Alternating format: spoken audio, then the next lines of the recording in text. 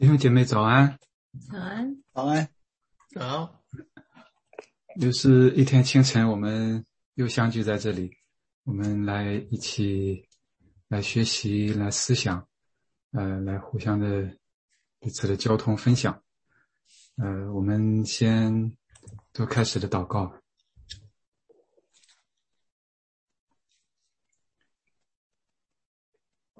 主啊，你曾说，人逼迫了你，也会逼迫跟从你的人，因为仆人不能大于主人。主啊，你是我们的主，你的道路是十字架的道路，是受苦的道路，也是荣耀的道路。主啊，求你来赐给我们勇气，让我们知道跟随你要付上代价，并且愿意也敢于付上你所让我们要付的代价。主，也求你赐给我们智慧，当我们面临许许多多环境的时候，让我们知道能够如何的应对。主啊，愿你的福音能够在我们中间能够广传，愿你也来使用我们，让我们来荣耀你的名。我们感谢赞美你，求你在这一切当中来和我们同在，在这个时候也和我们同在，祝福我们以下的时间。我们感谢赞美你，祷告祈求是奉主耶稣基督的名，阿们。阿们。我们一起来唱一首诗歌，十字架的传达者。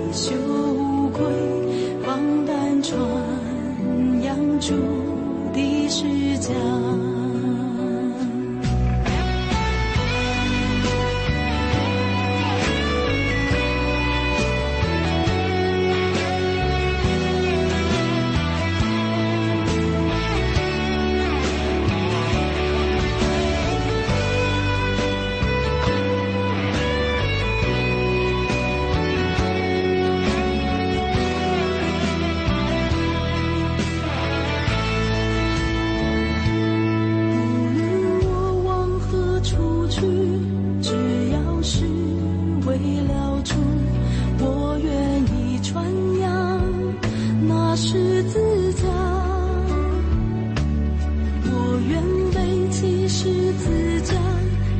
基督馨香之情传扬到世界各地。如今不论生或死，都是为了主荣耀。无论生或死，我属于主。十字架的能力，十字架的盼望，在我里面有主活着。如今不论生或死，都是为了主荣耀。无论生或死，我属于主。十字架的能力，十字架的盼望，在我里面有主活着。我是极微小的人，罪人中的罪魁，虽然如此，主不照我恳切期待盼望，不再羞愧，放胆传扬主的实讲。我的爱，我的十字架。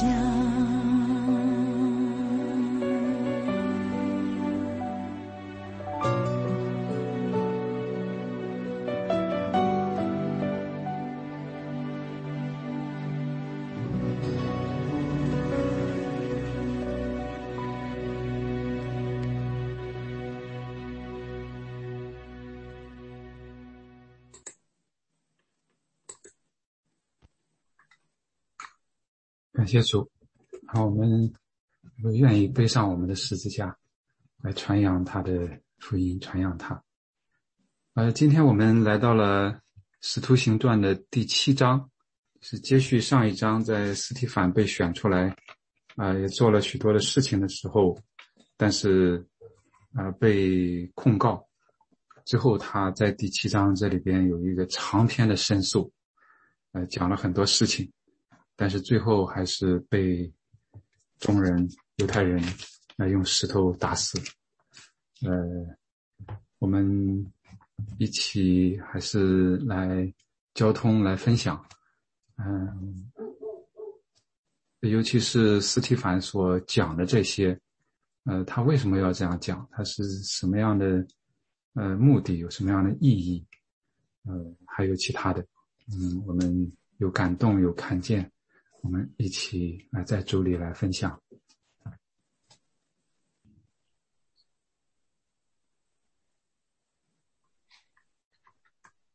我想分享一下关于在这第7章从司提反的身上学习到的3个功课。第一个，看得出他是被圣灵充满的一个人，他与神非常的亲近。怎么说呢？他对圣经的旧约历史非常的熟悉，他非常了解神的话，从亚伯拉罕到约瑟到摩西，他真的是很有非常详细的能够讲解这些。第二，为什么他被圣灵充满，是因为看得出他在死之前，就是他一直定睛仰望耶稣，他一直在死之前还看到耶稣在神的右边，是看得出他是个被圣灵充满与神亲近的人。第二个学习的功课是他非常勇敢，他能够在当众，在公会，在大祭司面前申诉，并且讲了这么多。最重要的是接着他所说的，他指出众人的罪，就如他们跟他们的祖先以色列人一样，一而再再而三的得罪神，想要杀害神的仆人。所以当时他们也是一样的杀害了耶稣。所以他非常勇敢指出众人的罪，他真的是有不怕人只怕神的精神。第三点让我学习到的是司提反有非常怜悯人的这个心肠。在第60节他说主啊，不要接这罪归于他们。他真是爱敌对他的人，让我想起耶稣也说到父啊，赦免他们，因为他们所做的他们不晓得。所以他真的是有耶稣这个怜悯人的心肠。不只是司提反和耶稣，上帝也是这样的怜悯人。在司提反的这个申诉当中也看到，从旧约到现在，虽然世人一直得罪神，但神依然预备拯救，依然有这个拯救的计划。所以这是我这章学习的功课。谢谢。谢谢。谢谢国志的分享，也谢谢刚刚牧师的那个问题为什么司提反会讲这一篇我想我们可以先看看几个背景。第一个背景就是说，司提反他是一个希腊的一个名字，那就好像说我们这边有一个人叫做韩约翰，你说这个人到底是中国人还是美国人还是外国人？当然这个司提反呢，他虽然是一个犹太人，但是他跟他的希腊，他可能是在希腊生的，所以这个背景的话，也就是说他必须要跟这些犹太人讲说，我非常的了解犹太的历史，我本身就是犹太人。然后我们再看说在前面一章，他到底是被控告的是什么？那他是怎么来回辩？那我们就看到第6章的第14节就讲到说我们曾经见他说，对拿撒勒人耶稣要毁坏此地，也要改变摩西所交给我们的规条。所以群众呢在指控司提反就是2个事情。第一个就是说你改变摩西给我们的规条，然后第二个就是要毁坏这个殿所以如果说大家再回来再看司提反他这番话的话，就可以了解到说他为什么要把这个以色列人要把犹太人从亚伯拉罕一直连到摩西，然后为什么要讲到圣殿这些事情的连接。好，谢谢。谢谢分享。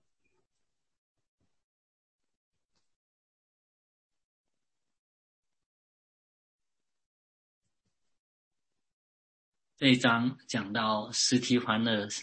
死，那我们也可以就是来思想一下他这个司提反的死意味着什么。那从这个从耶路撒冷教会为主做见证这个方面来说呢，司提反的死也是一个很重要的一个转折。因为呢见证主的福音首先是在以色列，那司提反死了以后呢，这个为福音的见证就从这个不但从这个以色列这个犹太人里面来传播，而且呢就到了撒玛利亚，以致到了这个这些外邦人中间，所以这个有着很重要的意义。那我们如果从这个保罗这个得救这个方面来看呢，这个也是有很重要的意义。那时候保罗叫扫罗，那司提反在受死的时候扫罗也当时也在。然后呢就是司提反他这个传讲的这些话，他的祷告，还有他就是为主荣耀的死，这些这个扫罗当时都看在眼里，所以他对后来这个扫罗他的这个他的得救是有着直接的关系，因为这件事情一直在扫罗的心中一直非常有这个深深的，就是说不能就是磨去，所以我相信就是说在这方面也有影响。另外就是司提反他的死，实际上对于历代的这个圣徒有很大的这个鼓励，甚至对我们今天的基督徒，我觉得也有很大的这个激励，给我们做了榜样。那虽然神他没有要求我们每一个基督徒都成为为他献身的烈士，但是神是要求我们每一个基督徒都把身体献上，当成活祭所以这一点，这个我们对这个我们就是跟基督徒的这个跟这个司提反这个事，我们是有连接的，所以我们从这我们也可以提醒我们要怎么样来生活，作为今天的基督徒。好，感谢主。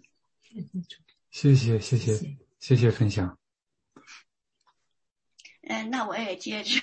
我弟兄分享的接着说，司提反就是保罗哈，我弟兄已经说了保罗，就是从保罗一个就是51节说司提反被打死的时候，做见证人就把衣服放在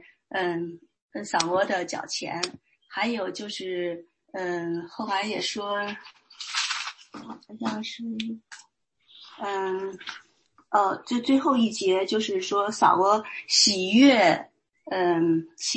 他被害，就是从一个就是敌对神抵挡基督的人，是迫害主门徒的人，变成最后我们知道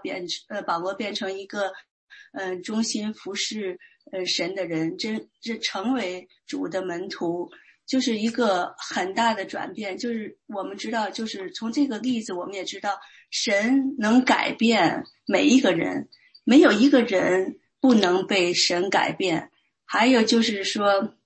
当我们传福音的时候，其实也给我们一个盼望，当人家拒绝的时候，或者是跟我们敌对的时候，我们也不要灰心，真的也许有一天他真的能够被神改变，成为一个神重用的仆人，就像保罗一样。其实我们刚信主的时候，我们回去到多伦多告诉曾经带过我们的人说我们信主了，他那个姐妹就跟我们分享说，那个他弟兄原来就是说一个人呢他一定不会信主，结果呢那个人他跟我们说那个人真的也信主，跟我们一样都信主，所以我们不要灰心，这是一点。另外呢，就是我觉得从司提反中学到很多的功课，就是他被指控的时候，他没有为自己辩护，他从以色列的历史开始讲，神把以色列人拣选为神的子民，跟他们立约，神一直是信实的，但是呢，以色列人一直背弃神，但是神还是一直的在拯救他们，到我们今天就是福音传到外邦呀。完了就是说司提反真的没有为自己狡辩，说他怎么被冤屈啊，他怎么另外的呢，我觉得就是除了国志说的那个，真的司提反活出了神的性情哈，就是像耶稣一样说赦免他们所做的他们不知道，那个司提反也是说不要把这罪加给他们，就是不归于他们。但是就是说司提反真的活出了神的性情，那个宽容饶恕和那个真诚的爱。另外呢就是主在地上为神做见证，主的门徒呢为主做见证，真的活出了主的形象，就是像7章就是在约翰福音第19章30节的时候，耶稣呢在十字架上说成了，便低下头说，将灵魂交在父手中。那个斯提反呢，在被石头打的时候也是说，求主耶稣接收我的灵魂。真的在地上做见证，他们把自己的身体置之度外，因为知道我们的灵已经复活，将与父神享受那荣耀的同在。所以呢，就是说像那个国主也分享的，只能杀身体的我们不用怕，我们只怕那一位能够杀灵魂的。感谢主，这是我的体会。谢谢分享，谢谢。确实弟兄姐妹的分享涉及到很多方面。神可以改变任何人。但是这个地方也看到司提反的祷告里边，就像刚才提到的，主啊，不要将这罪归于他们。我们不敢说就一定是司提反的祷告是起了作用让神来改变扫罗，其中一个是改变扫罗，但是确实他的祷告，他的这种怜悯，这种爱，在这个祷告里边确实是体现的非常充分，也是他的这个祷告也是很有功效的祷告。但确实是他这个是尤其难得的，就是在对方敌对他的时候，迫害他的时候，仍然能去为他的同胞去祷告。从这个里边也可以让我们想到，这个可能你被外敌，你的敌人打死，可能要这个人的心理上可能这个弯儿可能好转一些，但是被自己的同胞来打死，自己深深爱着的同胞，这个是令人更痛苦。确实司提反的这个殉道，他被称为是教会史上第一个殉道师。他的这个殉道确实和主耶稣有很多相似的地方，他所说的话，他的这种，尤其是从一开始的时候，他的受的控告，刚才我们分享的时候也提到，好像是基本上就是主要的就是2条，一个就是要改变摩西传下来的规条，也就是律法，一个是要毁坏此地，前面说是他要这个不住的召建圣所、圣殿，也就是说要亵渎毁坏圣殿，一个是圣殿，一个是律法。这个主耶稣也是在他被钉的时候所控告的，实际上也主要是当时也主要是这个。所以别人说做假见证说这个人说他要拆了圣殿，3天以后要再建一个不是人手所造的圣殿，但其实呢并不是这样说的。这个地方也是主耶稣在安息日一并帮助人，那也是说要破坏了摩西的规条。所以这个地方就让我们看到再进一步的思想，就是看司提反他为啥说这些事情，这么详细的把这个犹太人，好像是犹太人的这些历史对着犹太人讲出来。就刚才也提到，他是一个应该是希利尼人，说希利尼话的这样的一个人，他为什么对着这些大祭司，对着人把这些讲出来了？但是从他这个讲的里面，我们就看到实际上他在回顾以色列的历史，但是以色列的历史里边反映出来的和这些人当时控告他的这些罪状息息的相关，息息的相关。虽然犹太人在讲说是你这个破坏了要改变摩西所传的规条律法，但其实从犹太人的这个历史里边，一而再再而三的是这些人悖逆，这些人在不遵守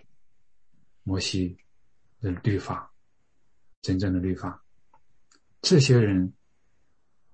在抵挡神所兴起来的人。从约瑟，你看约瑟神兴起来，最后要救这些以色列人，但是他的哥哥们却要害他，因为他讲的是我们的祖宗，我们的祖宗就是这样。摩西呢也是这样，摩西更是这样。摩西当出来以后打抱不平，要帮他的这个同胞的时候，那你是谁呀？你是谁呀？你难道也要像这个打死这个什么人一样的，这个要什么吗？之后的时候，实际上以色列的百姓一而再再而三的怨言、抱怨、悖逆，甚至是拜偶像。所以他的这个历史一而再再而三的就是这样来的，他要在复述这个历史。神在以往的时候拒绝了这些神所兴起来的，所差来的要拯救以色列人的这些人，也同样把那要来的义者卖了杀了，把耶稣也杀了。他在讲这个，他在回顾他的历史。那讲到圣殿也是，以色列人在旷野当中有会幕，并不是一个固定的地方。如果再往前追溯的话，亚伯拉罕是从哈兰，从乌尔到哈兰，从哈兰到迦南，从迦南又到了埃及。神的作为并不局限在某一个地方，不是仅仅在这个犹大，不是仅仅在耶路撒冷，整个它是遍布的，它是不断的在这个历史当中，在这个地域里面是铺展开的。所以在旷野里面又有会幕，是移动的。即使他们在这个耶路撒冷建了圣殿以后，神也通过先知说，神不住人手所造的殿。所以在这个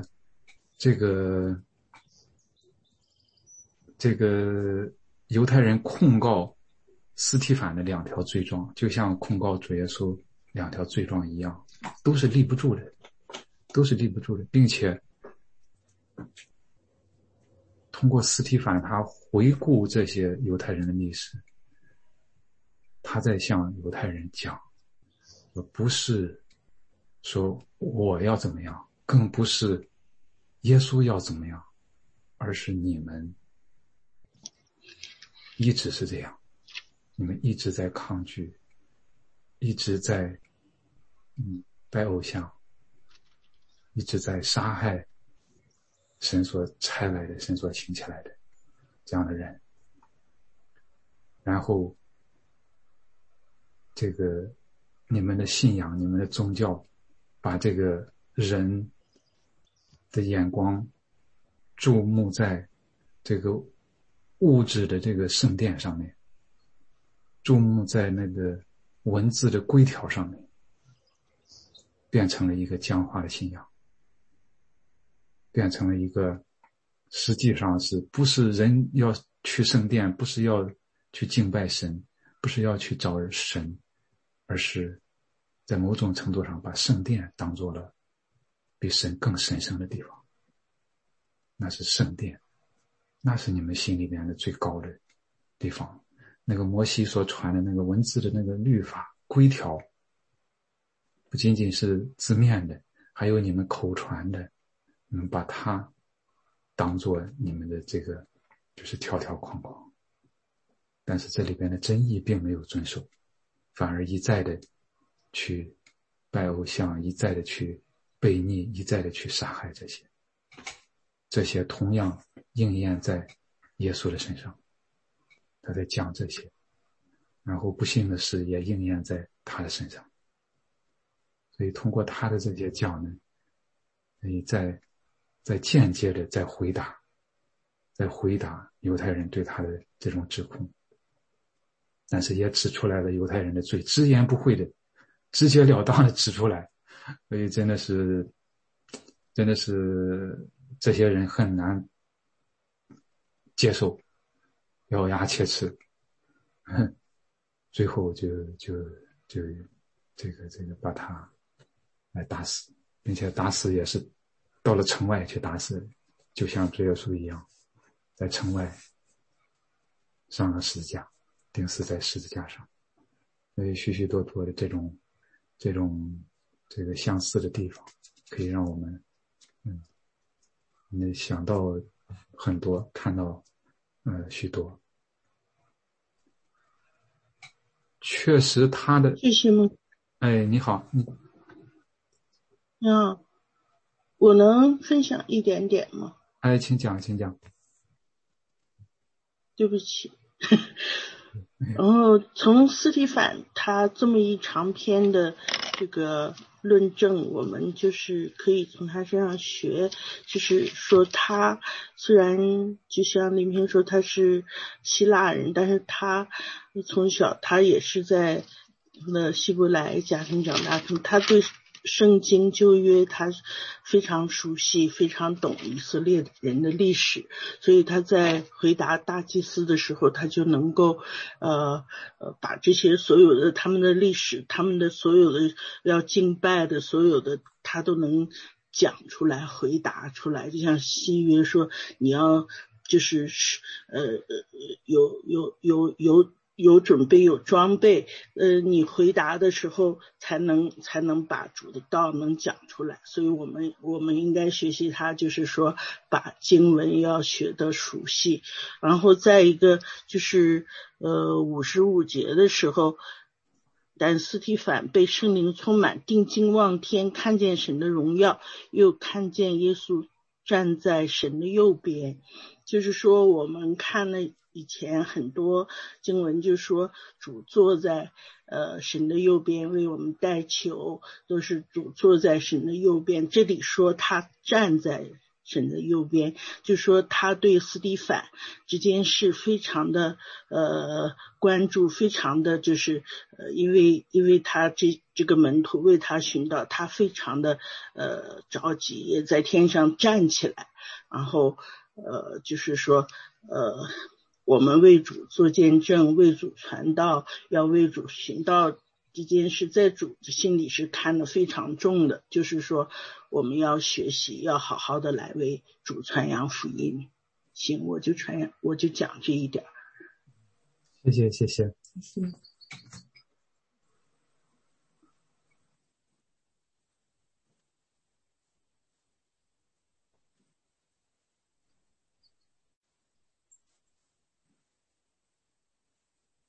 确实我们要好好学习神的话。就像这个后面的书信里边提到的，如果别人问你们心中盼望的缘由，就要这个就是预备好，用合宜的话来回答。就是这个地方也让我们看到司提反的所看到的天开了，人子站在神的右边，就是他看到了神的荣耀。这个也是让他能够一方面说明他的这种和神的关系，再一个也说明真的是他这种意向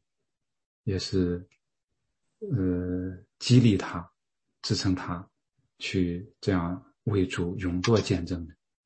他有这样的言语和行为。主耶稣站起来也是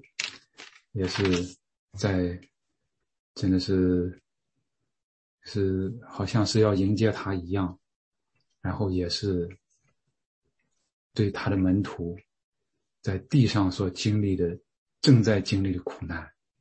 实际上主耶稣也是非常的感同身受，非常的和他的门徒在同受苦难。我们应该是前面都分享过，我们作为主耶稣的门徒，主耶稣的门徒会分担他的苦难，就好像是保罗在书信里面讲的，补满这个基督肉身患难的缺欠。不是说主耶稣的这个十字架他的受难还有不完全的地方，而是说在这个福音的传播、人的接受方面，还有许许多多的这种后面的工作要做。基督的门徒要和主耶稣同受苦难，同样主耶稣也和门徒在同受苦难。他在天上都看到这一切，他也有这种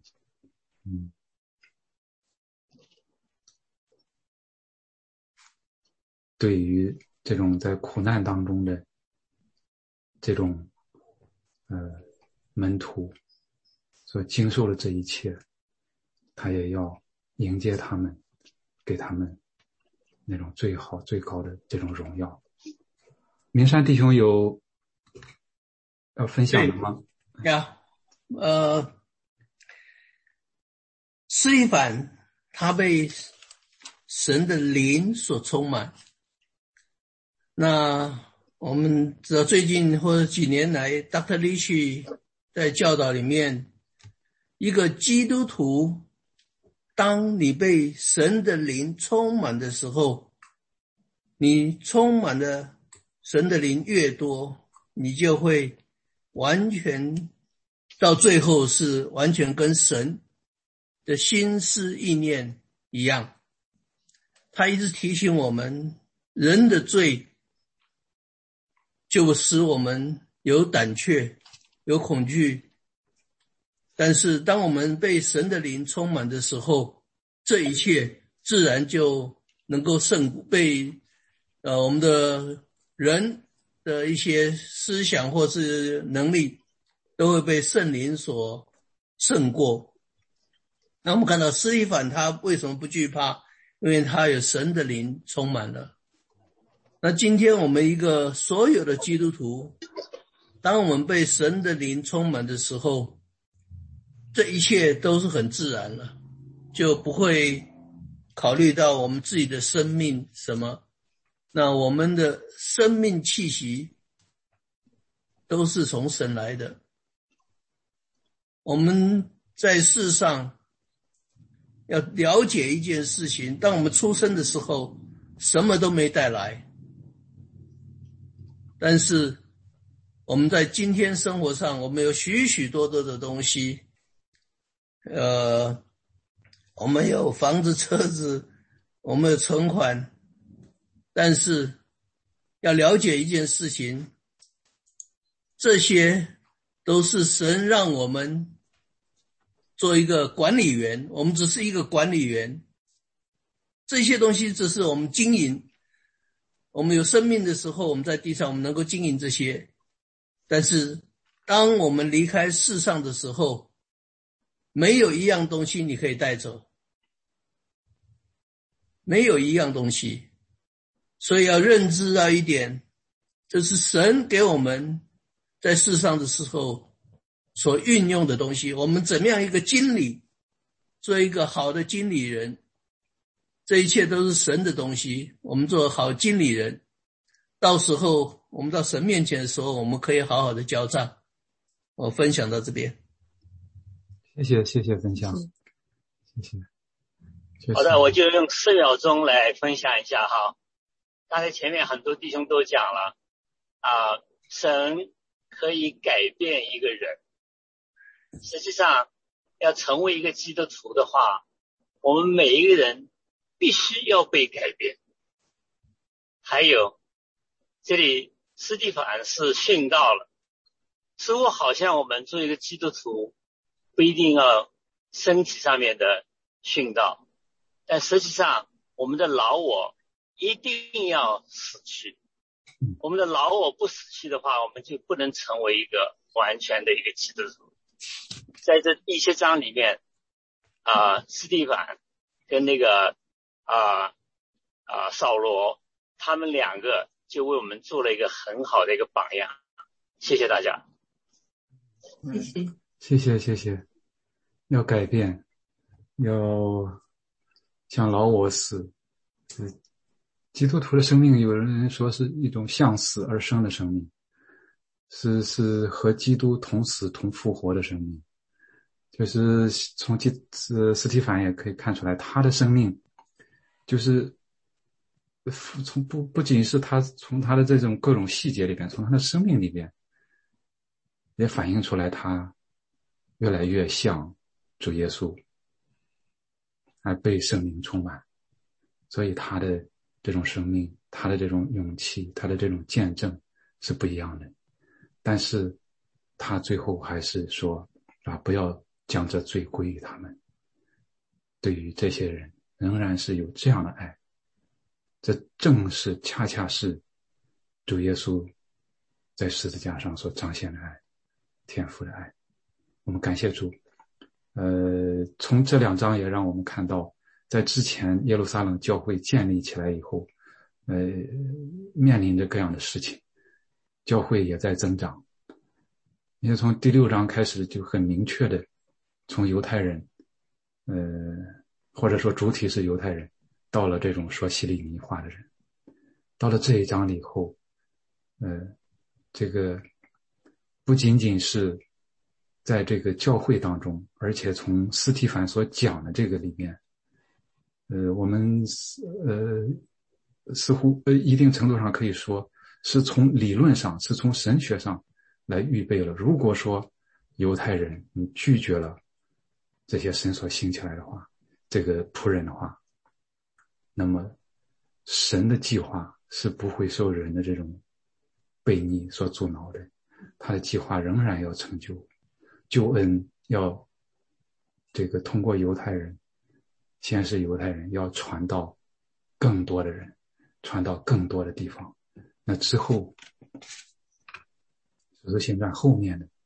教会的历史，教会的发展就印证了这一点。虽然有逼迫，虽然有代价，但是教会就在这样的环境里面，就在这样的这个阻力里面，不仅没有缩减，反而进一步的壮大，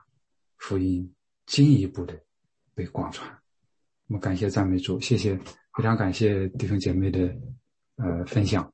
我们又到了时间，我们还是请一位弟兄或者姐妹来为我们做结束的祷告。谢谢。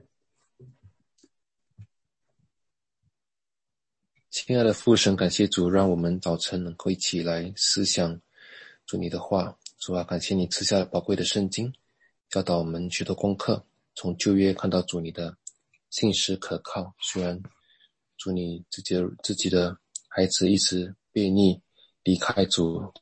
你依然没有放弃，你依然施行拯救。到新约，主你赐下你的话语记载你的仆人，真是有爱神的心，成为我们在的基督徒的好榜样。主要让我们真的是能够为主你而活，在每天的生活当中能够定睛仰望耶稣。求你保守弟兄姐妹今天的生活，无论是在职场或家中服侍生活，求你与我们同在。感谢主，祷告辅助，阿们。阿们。谢谢大家，谢谢。明天见。明天见。